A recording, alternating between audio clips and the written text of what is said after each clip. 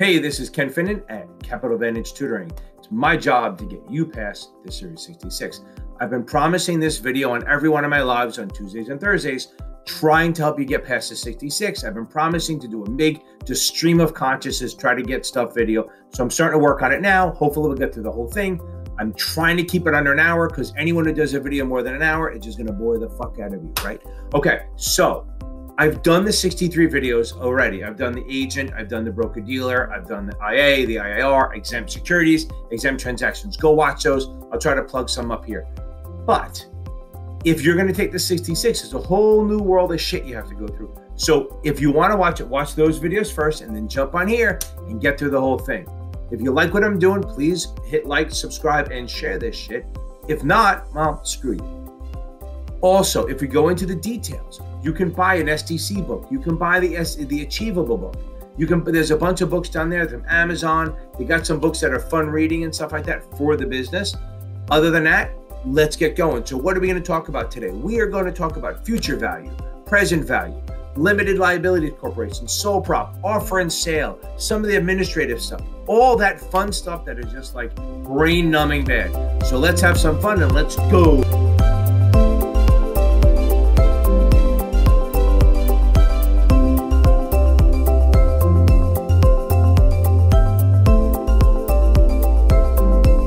Okay, let's get right into it. So there's some definitions you have to know. What's the administrator? They run the state, okay? They run the state. They do handle all the security stuff. They don't do the insurance. They don't do non-securities. They don't do things that are excluded from securities. They run the state and anything that happens in the state. So it's a thing called jurisdiction. Jurisdiction is the ability to act on it. So if they have jurisdiction over your trade or you, then they can act. They can punish you, deny, suspend, revoke, all that stuff, or investigate. They can always investigate if they have jurisdiction.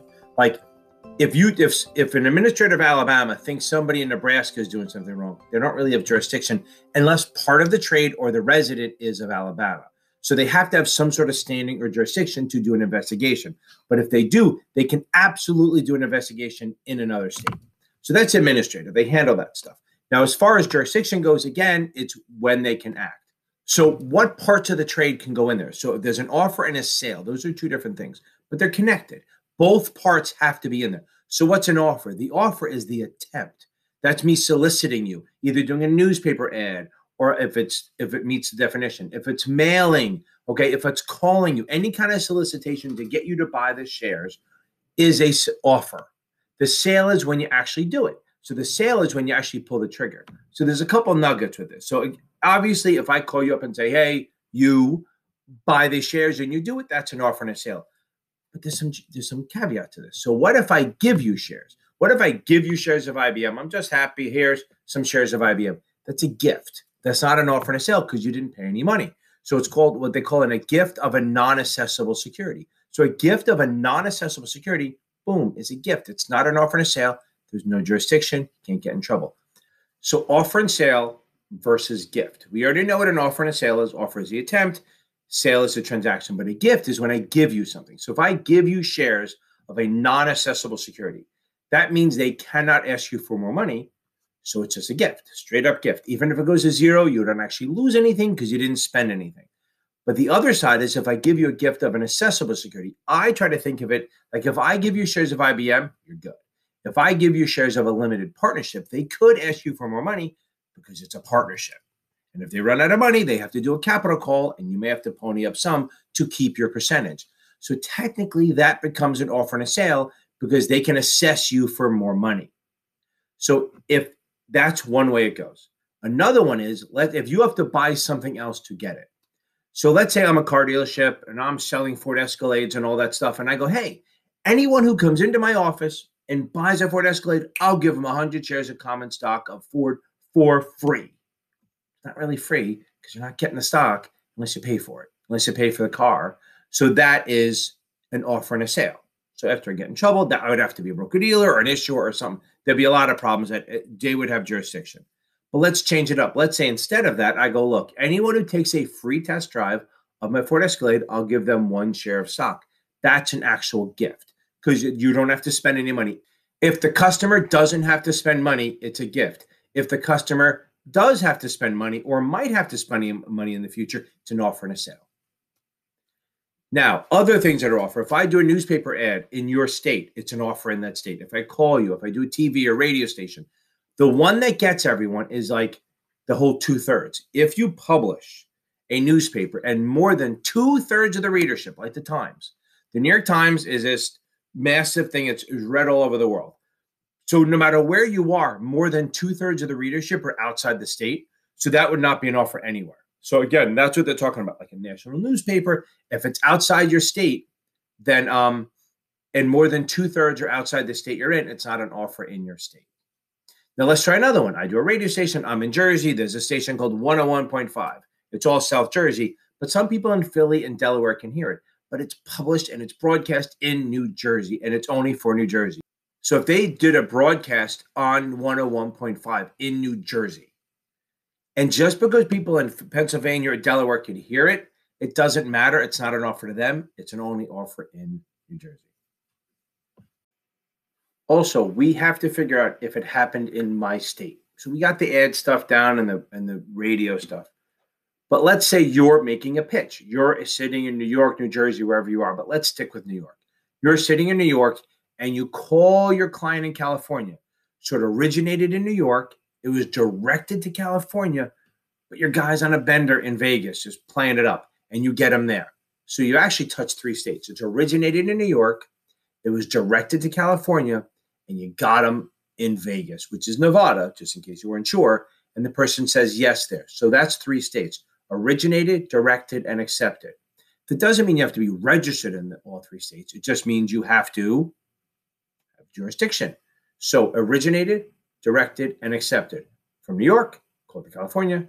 Person's in Nevada, but they accept it. If you just call them and they go, nah, I'm okay, then there's no jurisdiction, because you have to have an offer and a sale for jurisdiction. So what can the administrator do? They can suspend, deny, revoke. They can bar a registrant from association with the state in their state. They can't bar in other states. Also, they cannot enjoin. What's an injunction? Injunction is when they go to court, the administrator can ask the court to file an injunction. An injunction is when you're legally required to stop doing what you're doing. I explain it this way. I start a new perfume company. I call Kardashian with a C.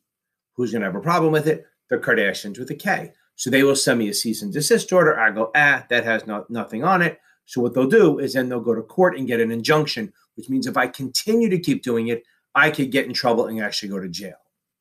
That's what they can do. So administrator cannot file an injunction. They can ask the court to do it. So what are some of the reasons that the administrator can deny your application? If it was incomplete, if you willfully violated, remember that's big. Willfully always means fraudulent, on purpose, and it could be criminal, or willfully failed to comply with the provisions. If you were convicted of a felony or a misdemeanor involving securities, ethics, or financial in the last 10 years, convicted, not charged.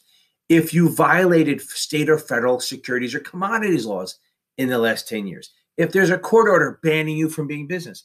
If you are in already suspended or revoked or denied in another state. Those are the main ones. But here's one. You cannot be denied for lack of experience.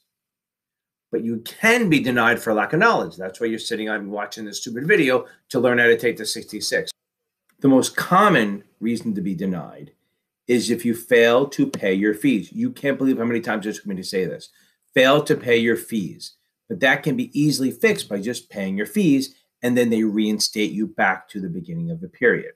Another thing an administrator can do is a subpoena. A subpoena is just a legal request for documents or for to show up and testify. That has the penalty of contempt of court if you ignore it.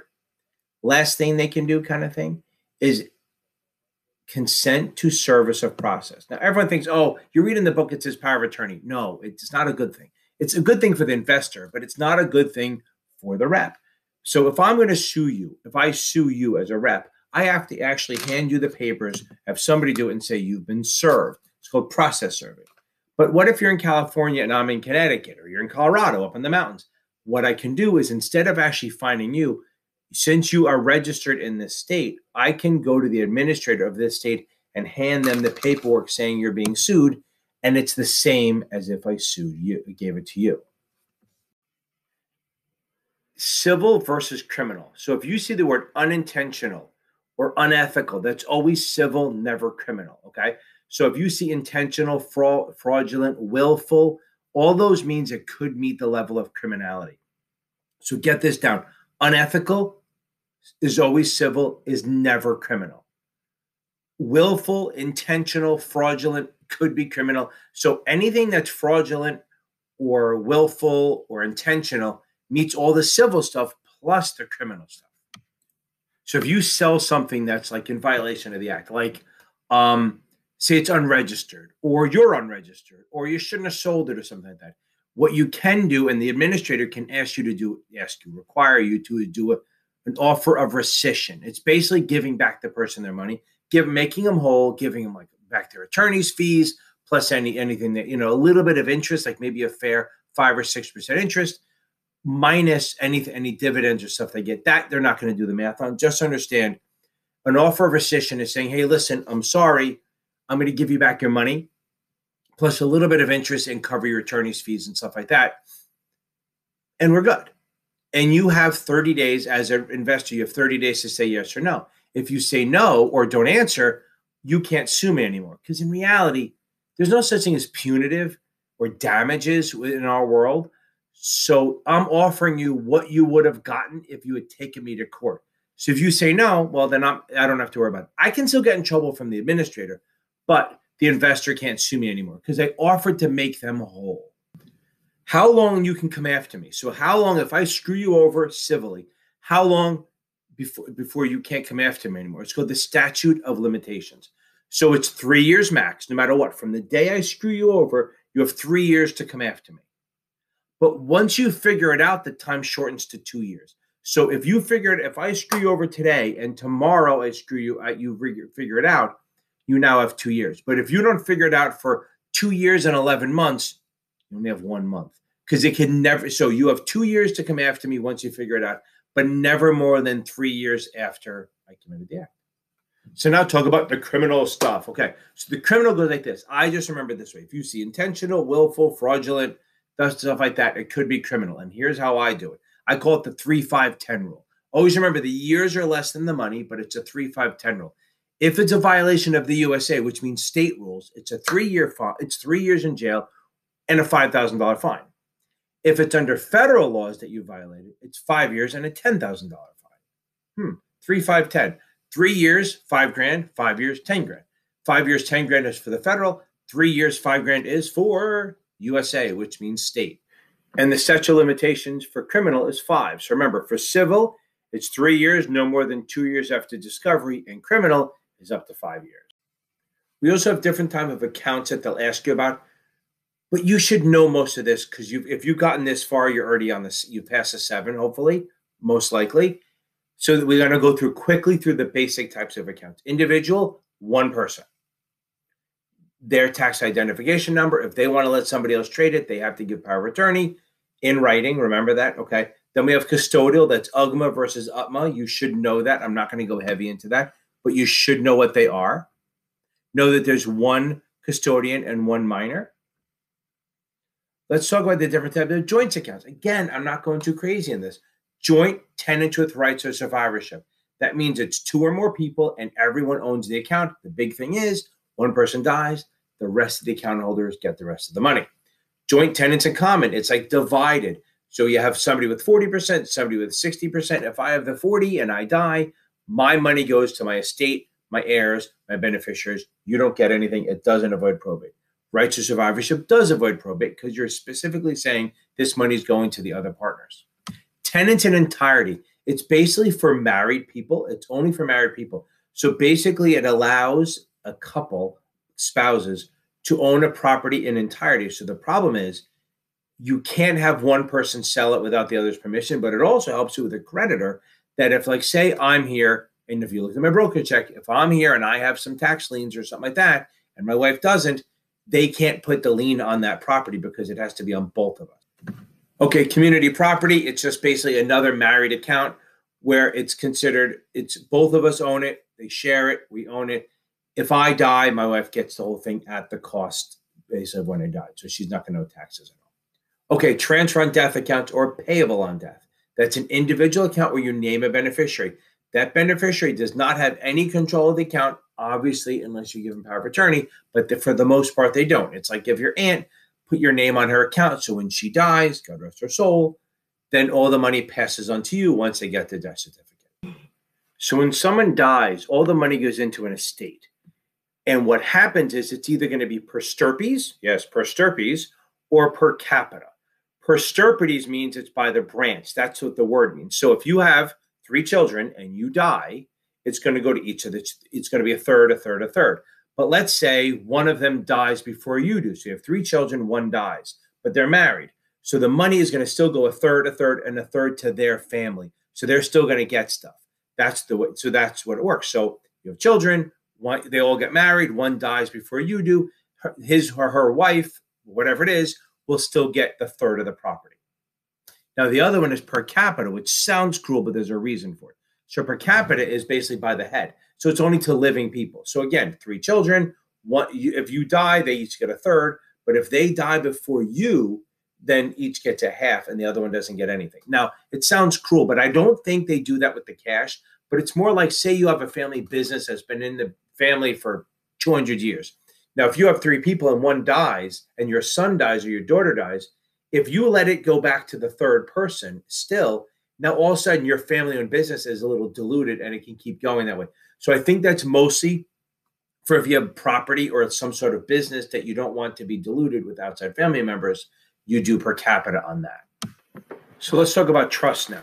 So a trust is like a separate account. It's almost like a separate person. It really is, that it's for the protection of your assets. So you can set it up as a grantor. So the grantor sets it up.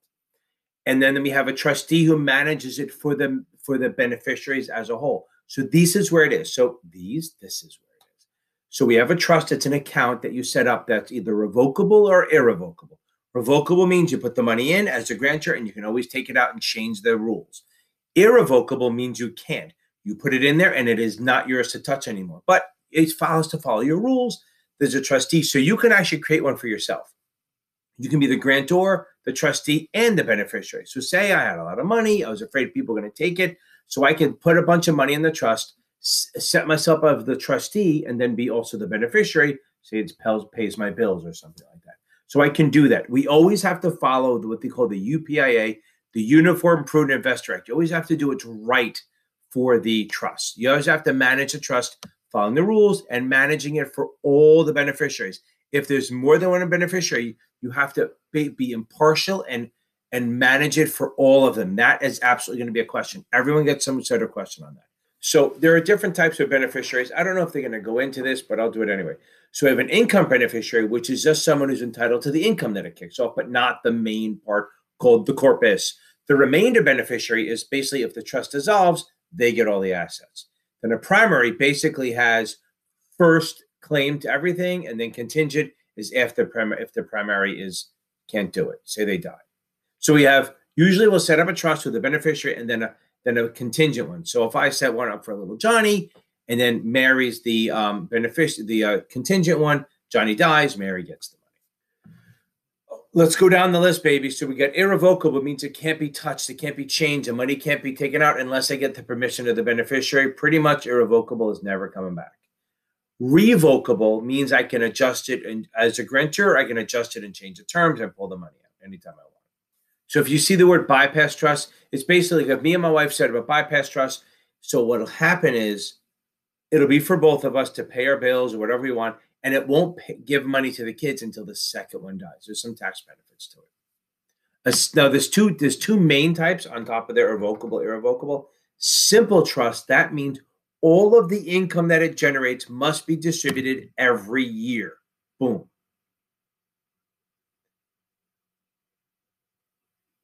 A complex trust means you can hold it over years. You can set up a trust for your 2-year-old and say it doesn't pay till they're 30. If it was a simple, they'd have to pay them every year. If it's a complex, you can pay her when she's older and stuff like that. A living trust is also called an inter vivos trust. I set it up while I'm alive. I'm as a grantor. And then when I die, it's included in my estate, but it does avoid some probate. So a testamentary trust is set up after I die. So think of last will and testament. That's what this is, right? So the testament is saying, I made rules for when I die, this is where I want the money to go. So they set up a trust called a testamentary trust. And after I die, then it's gonna be created and it's gonna list where the money's gonna go. Remember, the trustee manages it for all the beneficiaries, not just one. And they can delegate other things. They can delegate stuff like a lawyer to do the legal stuff. They can hire an investment advisor. They can outsource functions, but they cannot outsource is the payment to the beneficiaries. That has to be handled by the trustee or under their direction. So now we're on to the section that I get asked about all the time, the different types of corporations. So let's start with the easiest to set up is a sole prop. Sole proprietorship is just you like incorporating yourself. It's not really a corporation, but you're making yourself a business. Super easy, super quick. It costs nothing to do. You can just basically say, I'm doing it. And then you just file on your personal tax return all your earnings and you get to take write-offs. It's free and easy. It is always the easiest. But the problems are there's no continuity of life because once you're gone, it's done. You have no protections, no legal protections at all. Okay, so we have two types of partnerships. We have general partnerships, which is just a partnership where everyone's a general partner.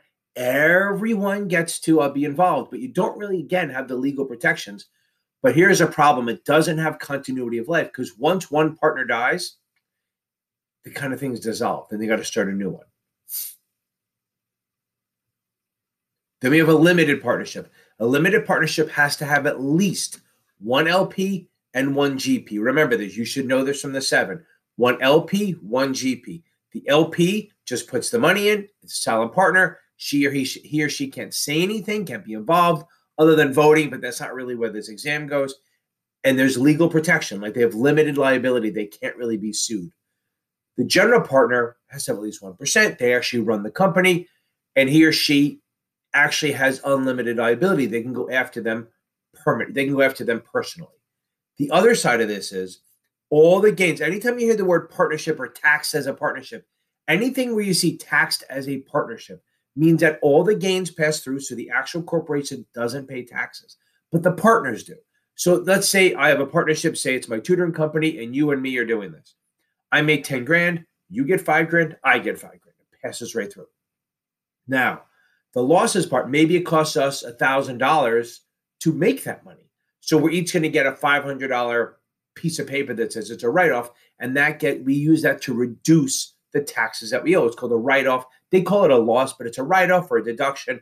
Like any of you who have done your taxes, you know, if you give money to charity or contribute to your IRA, stuff like that, those are deductions. That's what losses are. On the accounting world, losses are deduction. And it's pretty easy to set up. Limited liability company is a partnership. It's a LLC, that's what we call it, that you set up. It has limited liability for all the members. They're called members, not really shareholders or owners. They can be involved in running the company. You can have one, you can have as many as you want. Again, the limited liability, very easy to set up, and it's taxed as a partnership where all the profits flow through right to the partners, and so do the losses or deductions, which is not a bad thing. Remember, very easy to set up. I'm going to do a download on all of them after this. Just a quick hitter. Now let's talk about corporations. There's two types, C Corp and S Corp. So let's start with the S Corp. So we've already done the pass-through. So we have any kind of partnership, LLC, and S Corps are pass-throughs. Couple rules on the S Corp, though. So S Corp can't have more than 100 shareholders, and they all have to be U.S. residents or individuals. If they're corporations or foreign residents, they cannot have this pass-through. So an S Corp, not so easy to set up, but you have shareholders, 100 max, all U.S. individual residents. And it passes through gains and losses, just like the other partnerships. If you want to raise a shitload of money, do a C corporation, subchapter C, whatever you want to call it. The difference is it's taxed as a corporation, not like a partnership. So the actual corporation, this is the first corporation that actually pays its own taxes. So the C Corp, what they call double taxed, and the reason is because they make money, they pay taxes, and then if they pay a dividend, you pay taxes again. So it's double tax. So corporation, and they pay the profits in the form of a dividend, which I might have just said. So a C corporation, most convoluted, hardest to set up, but it has an unlimited number of shareholders. It's the best way to raise a lot of money. Literally every single public company you've ever heard of is a C Corp. Let's do the quick rundown. Sole prop, by yourself, no protections, no pass-through, because it's really just you paying taxes. Super easy and cheap to set up. Partnerships. There's a general partnership and a limited partnership. General partners, all general partners, everything passes through, unlimited liability. Limited partnership, one LP, one GP. LP is a silent, limited risk, limited what they can do. The GP part of it has unlimited risk and runs the company. Still a pass-through.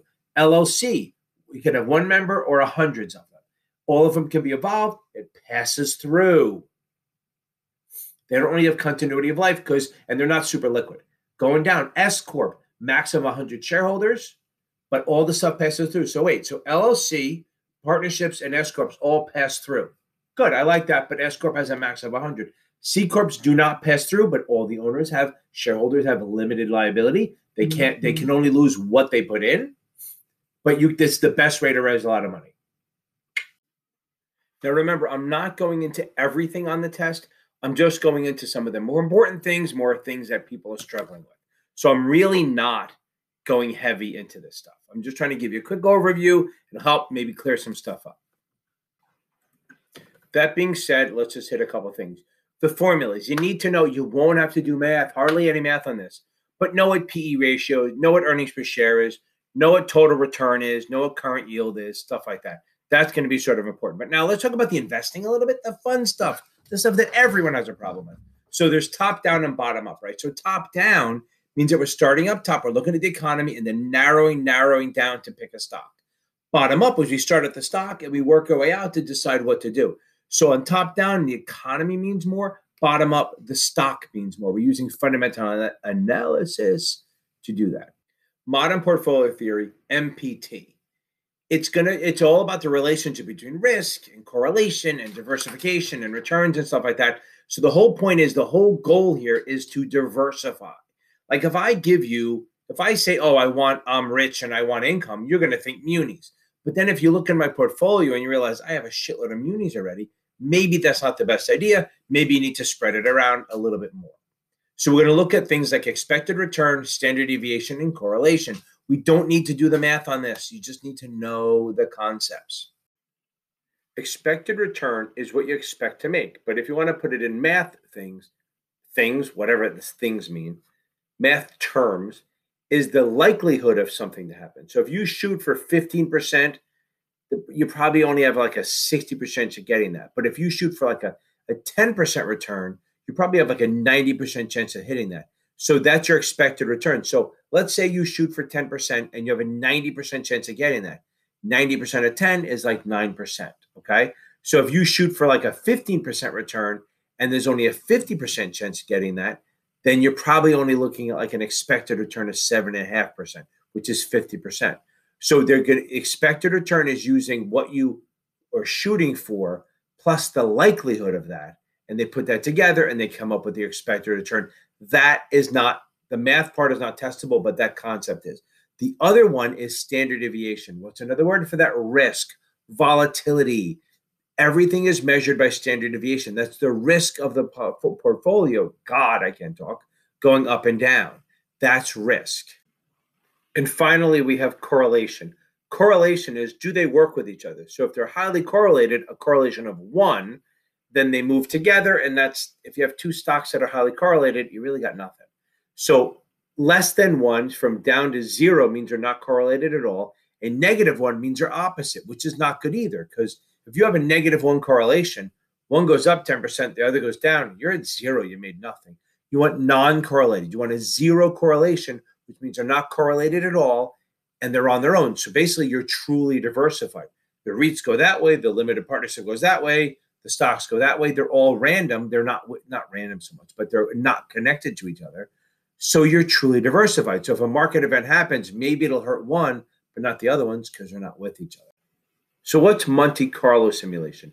It's where we take your portfolio and they run a bunch of scenarios at it to see how it will return. And that's how we get the standard deviation on that stock, on that portfolio.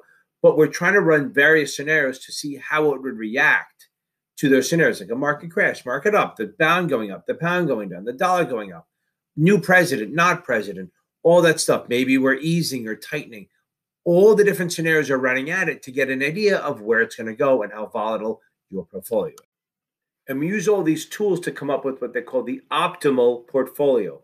The optimal portfolio is the most amount of return with the least amount of risk. So if we want to, maybe there's a way to increase our return a little bit without actually increasing the risk. That's normally not the case, but that's our goal, is to say, oh, I want to take more return, but without adding too much risk to it. It's called standard deviation. So that's the optimal portfolio, is finding the most amount of return for the least amount of risk. So I want you to think of CAPM, Capital Asset Pricing Model. I have to say it slow because I mess words up all the time. CAPM is about risk and reward, managing the level of risk with the level of reward. So we're of a belief that to get a higher return, you need to take higher risk. And that's where stuff comes in, where like beta, alpha, stuff like that. Beta is how much the stock moves in relation to the market. So if you have a beta of 1, if your portfolio has a beta of 1, it'll move with the market exactly. Market goes up 10, it'll go up 10. Market goes down 10, you go down 10. It's a multiplier. So if you have a beta of 1.5, you're going to go 1.5 times. If you have a beta of 2, you're going to go 2.5 times. So the example here is that, say you have a beta of 2%. God, I'm stuttering. You have a beta of 2. If the market goes up 10, you should go up 20. That's your expected return. But what happens if you actually go up 22? You did better than expected, so you added alpha of 2%. So alpha is a new word, is what we're doing better than expected. If we add alpha, we're doing a job and we should be paid more. So beta is how we do compared to the overall market. Alpha is how we do against either a specific group of securities or against our expected return. If we have positive alpha, we did better. If we did worse than expected, we have negative alpha. The next question that comes on our minds is, are we getting enough reward for the risk we're taking? Again, I'm taking all this risk. Am I getting paid for it? Am I getting enough reward for the risk I'm taking? So that's what we come up with called the Sharpe ratio. I call it Sharpe E, Sharpe, whatever, SHRPE ratio. The Sharpe ratio is, am I getting enough reward for the risk I'm taking? They're not really going to ask you to do the formula, do the math, but they might ask you what the formula looks like. So it's going to be expected return minus the risk-free rate. So again, expected return minus the risk-free rate, boom, over standard deviation. There we come back to that. That's the risk.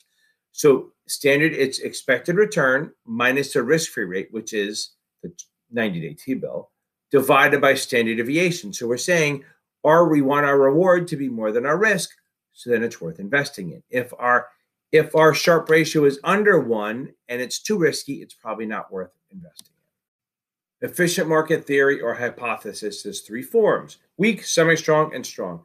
Weak believes that everything's random, all the prices and news are built in, and everything's random. You can't use technical trading to predict the pattern. Everything's random. So they believe just buy and hold, fundamental analysis works. You can't get an efficiency. You can't get an inefficiency. Semi-strong believes that all news that is public is built into the price already, and it'll quickly assimilate any new news that comes out right to the price where it should be. So again, they don't believe that you can beat the market. So the only way to actually beat the market is to commit a felony and use inside information, which brings us to strong. Strong form believes that all news, public and private, meaning inside information, is built into the price, so you can't beat it. All 3 of them believes that there's an inefficient market, not an inefficient, an efficient market, because I can't speak. An efficient market believes that there are no values to be found. The price that's reflected is the correct price, so there's no way to beat the market. So they buy and hold, they think fundamental, passive management. That's what they believe in. So I just mentioned passive strategy. That's like indexing, buy and hold, rebalancing, where you're not actively trying to beat the market. You're just buying it and hoping, taking the ride. That's a very passive management. That's what efficient market theory think works. Buy and hold, you just buy it and hold it. Indexing, you're matching an index and you may rebalance if the stocks get out of skew, and that's a strategic version. And what is active, you say? Active is trying to actively beat the market. That's like sector rotation. Like like if you bought stock during the pandemic, like you would have gotten out of the airlines and into the tech stocks. And then now you would get back into the airlines and the travel industry, maybe get out of the techs, who knows, and maybe get into like commodities and stuff because we think the economy is going to be booming, stuff like that. That's active strategy, trying to take advantage of business cycles and inefficiencies in the market. Oh, inefficiencies, back to the efficient market theory. So now we can start the one that really confuses everyone. And if you're a CFA or something, you're going to think I'm butchering this, but I'm teaching it the way you need to know for the exam. So time value of money. So always remember, money now is always worth more than money later. That's the theory. Money now is worth more than money later. So we have to talk about future value, present value, all that stuff. So what's future value? Future value is what an investment now will be worth in the future, given a certain return, like compounding and stuff like that. So remember, when they talk about compounding, the shorter time period that it compounds, the more money you make. If something compounds once a year versus once every day or every quarter, you're going to make more money compounding every quarter than you will every year because it builds on itself. So again, future value is what an investment now will be worth in the future given a certain return. You don't need to know the formula. If you want to look at it, that's fine. I'm not putting it up here, okay? But you do need to know the patterns. Like you need to know, to get future value, you need to know present value, you need to know the interest rate, and you need to know the time period. Those are the three main features of future value. So again, future value is what an investment now will be worth in the future. Good. So if you have future value, you may want to find out present value, which is saying, how much do I have to invest now to get to that number? Again, using discounted cash flow and all that. So the formula for there, again, I'm not going to show it to you. If you want to look it up and memorize it, happy to. But present value is going to, what are you going to need? We're going to need the future value, the rate of interest, and the time period. Sounds really familiar. So it's really the same formula, the same components. I'm not going to say the same formula, the same components with compounding and all that, but as future value, but you flip them out. So future value, I need present value, the rate of return, and the number of years. For present value, I need the future value, the rate of return, and the number of years. Internal rate of return is what happens when you know the future value and the present value, and you want to find out the rate of return that you earn. If you can do better than that, then your actually value is going to be higher than your expected future value. So one of the ways to calculate this is called the rule of 72. The rule of 72 is very simple. It's either going to take you, it's going to determine how long or how much you're earning to double your money. So if I put in $5 and it goes to $10 in 5 years, that means it doubled in 5 years. I'm going to do 72 divided by 5, and that's going to give me what, 14 something. That means I earned 14%. So again, if I know how much I'm going to double, 5 to 10, say, and I know it's in 5 years, I'm going to divide 72 divided by the number of years to get the return I need. Let's do the other way around. Let's say I have $5 now, and I'm going to earn 8% a year. How long will it take to double? I would do 72 divided by 8, whatever the hell that's going to be, 8, 9. No, it's 9. Duh, I'm an idiot. So that's 9. So it would take 9 years to double your money. So 72 is always, a rule of 72 is always about doubling your money. You take the 72 and divide it either by the number of years to double or the rate of return. Well, if you made it this far through my rambling, please hit like, subscribe, share, and let's share this out. Let's get this to people. Put it in any form you can think of. Just share it on Twitter, whatever you want to do, please. Let's get this out there. Let's get some free stuff out to everyone. There's my pitch. That's pretty good. Remember, this stuff is just, it's a quick and dirty thing. It is not a replacement for reading the book. It's not a replacement for taking questions. It just explains some of the harder topics that are not straightforward. Okay, so a fun one is discounted cash flow. Discounted cash flow is a method of reducing or discounting the future cash flows back to present value. So instead of just doing the end value, it's going to do all the cash flows coming in and discounting them back to present value, taking in the time value of money and all that other stuff. So with the DCF, this is how we're going to find out what they call net present value. Net present value is just comparing the value of all the future cash flows versus the market price of the bond. If all the future cash flows of the bond are more than the market value, that means you're getting a bargain, and that's a positive NPV. So if you take the future cash flows of a bond and it works out to be like discounted back to like 880, and you can buy the bond for 850, well, that's a bargain. Okay. So that's a bargain. So that's a positive NPV. So you should do it and you'll get a better return. If the same thing happened was if net present value is 850 and you can buy the bond at 880, you're paying too much, and that's a negative NPV, and you probably shouldn't buy that bond. But what if they're the same? Then you have a zero NPV. Dollar weighted versus time weighted. So dollar weighted return is taking into account all of your inflows and outflows. So if you're looking at your return, you would use dollar weighted return to say, okay, I put money in, take it out, get dividends. I either reinvest them or I don't. So it's a way to evaluate your return because it's counting as a factor the money in and out, which is your peccadillos, if you want to talk about it. Time weighted is better for doing different managers because if you want to compare managers, one manager may have a bunch of skittish investors that buy in and out. They buy at the low or they buy at the high and sell at the low because you can't control that. So you have one manager, A, who looks worse than B because people put their money in and out. So they do time weighted, which ignores, it's more about holding returns. It ignores the money flows in and out of people buying and selling, and it just comes up with an absolute return. That's much better for comparing managers. So time weighted is better for comparing managers. Dollar weighted takes into account the money inflows and outflows, so it would not be good for a manager. Annualized return is when you're bringing your return that's either shorter or longer than a year and stretching it or bringing it back to a year so that you can compare it versus other things, because apples versus oranges are not so good. So let's say I earned 5% over 4 months versus 4% over 3 months. So let's figure out what happens. So if I earn 5% over 4 months, well, 4 months happens 3 times a year. So I would stretch it out to a year. I do 3 times 5. That gives me a 15% return.